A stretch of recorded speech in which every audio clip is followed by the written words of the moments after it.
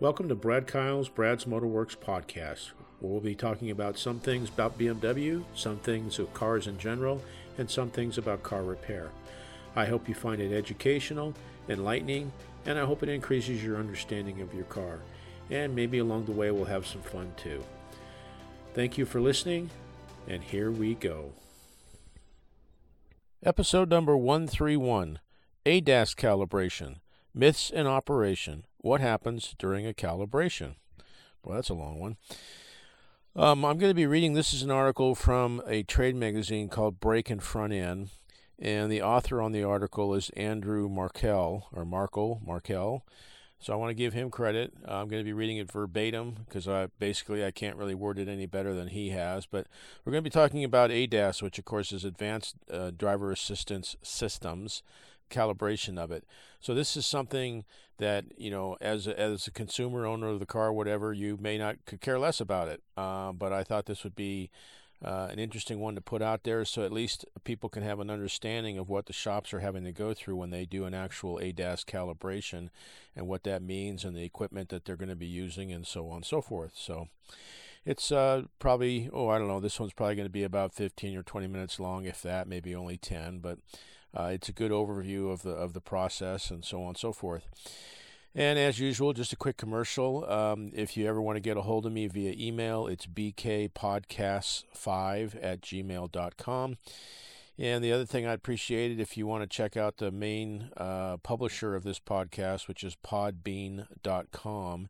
If you go to that website and look up Brad Kyle's Motorworks podcast and go to my main homepage for the podcast, upper right-hand corner, you'll see where it says Become a Patron. And would really appreciate if you want to help out. You can subscribe. It costs $5 a month. You can spend less. You can spend more. You don't have to go in any kind of a long-term contract. But what it does do is that besides helping support the podcast and any future training that I get, so on and so forth, which is always welcome, it also unlocks about a dozen podcasts that I've made only available through subscription, and these are ones I specifically picked that I feel that if you apply the information that I've given you in your car ownership life, that you could save yourself thousands, if not maybe even tens of thousands of dollars and frustration and so on and so forth during your car ownership life. So I think they're pretty valuable. So I made those ones available just through paying for the subscription. So in the meantime, just to mark a date, this is actually January 2nd, 2022, New Year. First podcast I'll be doing for this year. I did take November and December off of 2021. Frankly, I was kind of running out of titles and things to talk about, and just kind of wanted to take some time off away from the podcast schedule to, have some more time with family and doing some of the things that the usual stuff to be done around the holidays. So, in any case, New Year, and my feeling is I don't make New Year's resolutions per se, but I certainly do think about how the past year has gone and things that I want to get done and goals I have, so to speak, for the new year.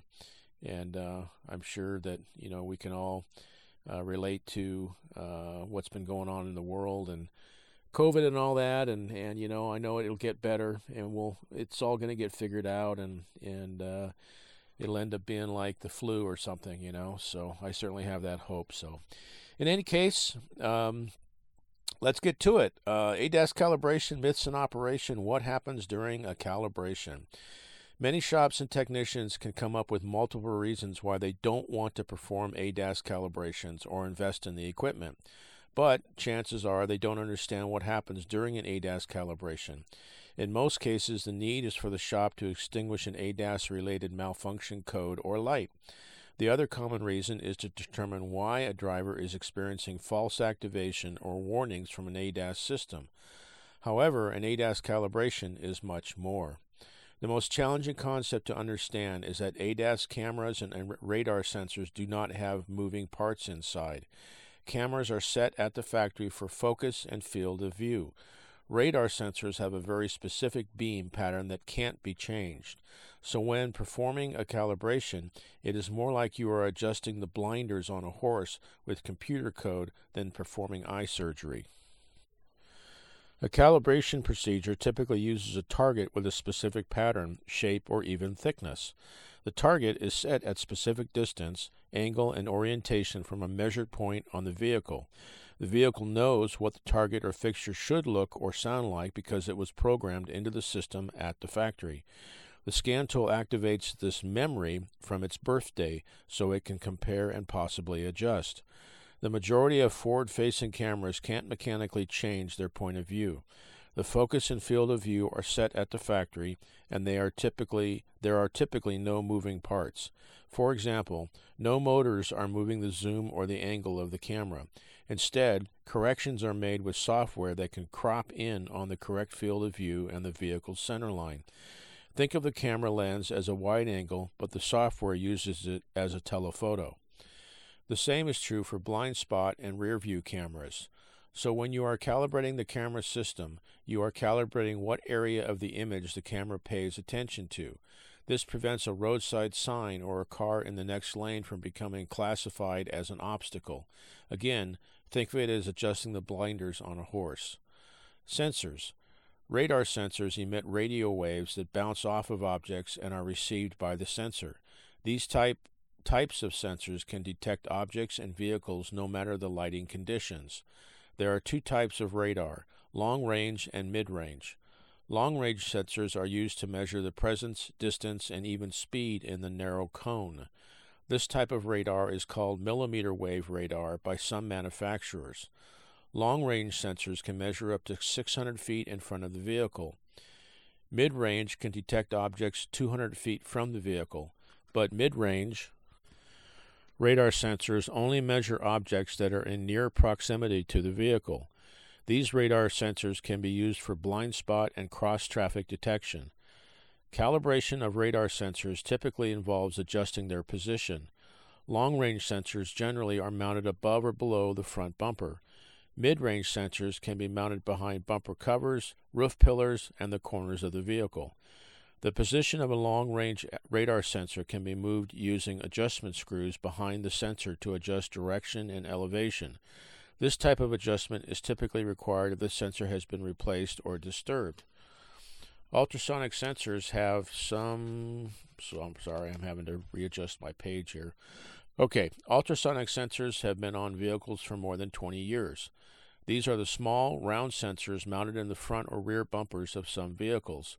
Ultrasonic sensors can detect objects that are typically within 10 feet from the vehicle. They send out sound waves of a specific frequency that bounce off objects. The greater the return, the closer the object. These are very simple sensors that are used in backup monitor systems and blind spot detection. Ultrasonic sensors have a very wide angle of detection and low resolution. As a result, ultrasonic sensors don't need calibration on most vehicles. Calibration.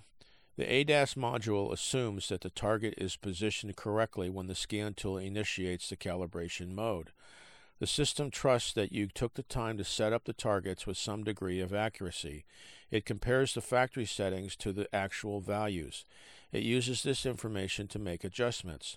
If the required adjustment is outside of the parameters, a mechanical adjustment to the sensor will then have to be made to the mount or adjusters, if you are lucky.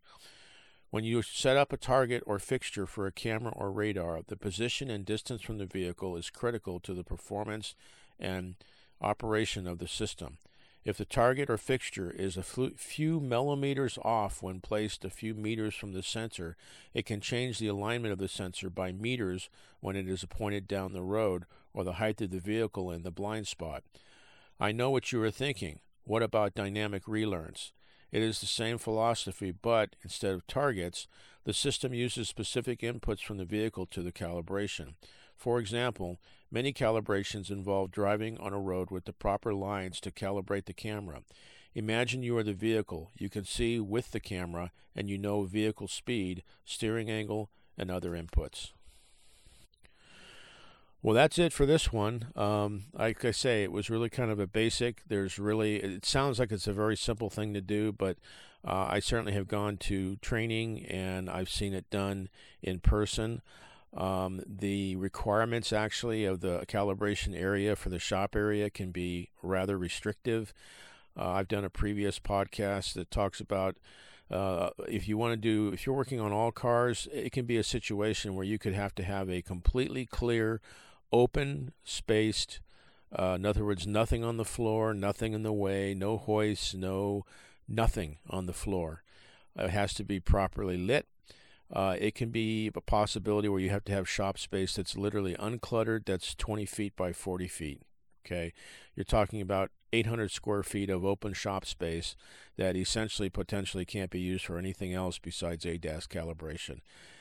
So just the shop space alone, there's plenty of shops that don't even have that kind of space available, or they're not willing to commit that kind of space available for strictly doing ADAS calibrations. So, and no, they can't be done outside because sunlight can affect the calibration process, which you may go like, well, wait a minute, isn't the car being driven outside? Yes, of course it is. But during the calibration process, it can be that critical that the lighting has to be very even, there can be no shadows, so on and so forth. So the calibration process has to be done inside and properly lit and properly equipped, uncluttered floor space. Okay, so I can venture where these ADAS calibrations, especially in the beginning as they're initially being done, and shops are having to pay off this equipment, which could be potentially $100,000 or more. Okay, it could be $500, $600, $700, $800, maybe even more for an ADAS calibration. It's going to be kind of pricey probably, and the crazy part is that it may very well have to be done for something that, not that necessarily the car was in an accident. It could be something like where the front windshield gets replaced or a front bumper cover gets replaced. And if any of these sensors are disturbed or the cameras are disturbed, then a ADAS calibration run has to be done. And so it just tacks on money to the repair process. So without being sarcastic or anything, I hope you like your ADAS systems on your car because they're going to be paid for in more ways than one. Okay. But the other side of it is hopefully, it helps protect you, assuming it's working properly. And as we get into higher levels of ADAS, where we get into level 4 and level 5, and currently we're not at that point yet, certainly not a level 5, which again, I've talked about this on another podcast, but level 5 autonomy is where there's no driver inputs. There's no steering wheel, no brake pedal, no throttle, no gas pedal. So you are a human being in a box, so to speak, with 4 wheels being driven down the road. So obviously these calibration procedures are very critical. So that's it for this one. Again, if you want to get a hold of me via email, it's bkpodcast5@gmail.com. And again, I appreciate if you can help out with a subscription. That would be great. And other than that, I hope you found this one enlightening, and maybe it helps to kind of increase your understanding of the things that are going on in your car, and specifically ADAS calibrations. So appreciate your time, appreciate you listening. Have a great day and a fantastic tomorrow. Thank you. Thank you for listening to this episode. It's been an honor and a privilege to spend time with you. I hope you found this of value. Please share it with family and friends. Above all else, with all you're getting, get understanding. May God bless you and keep you, and thank you again.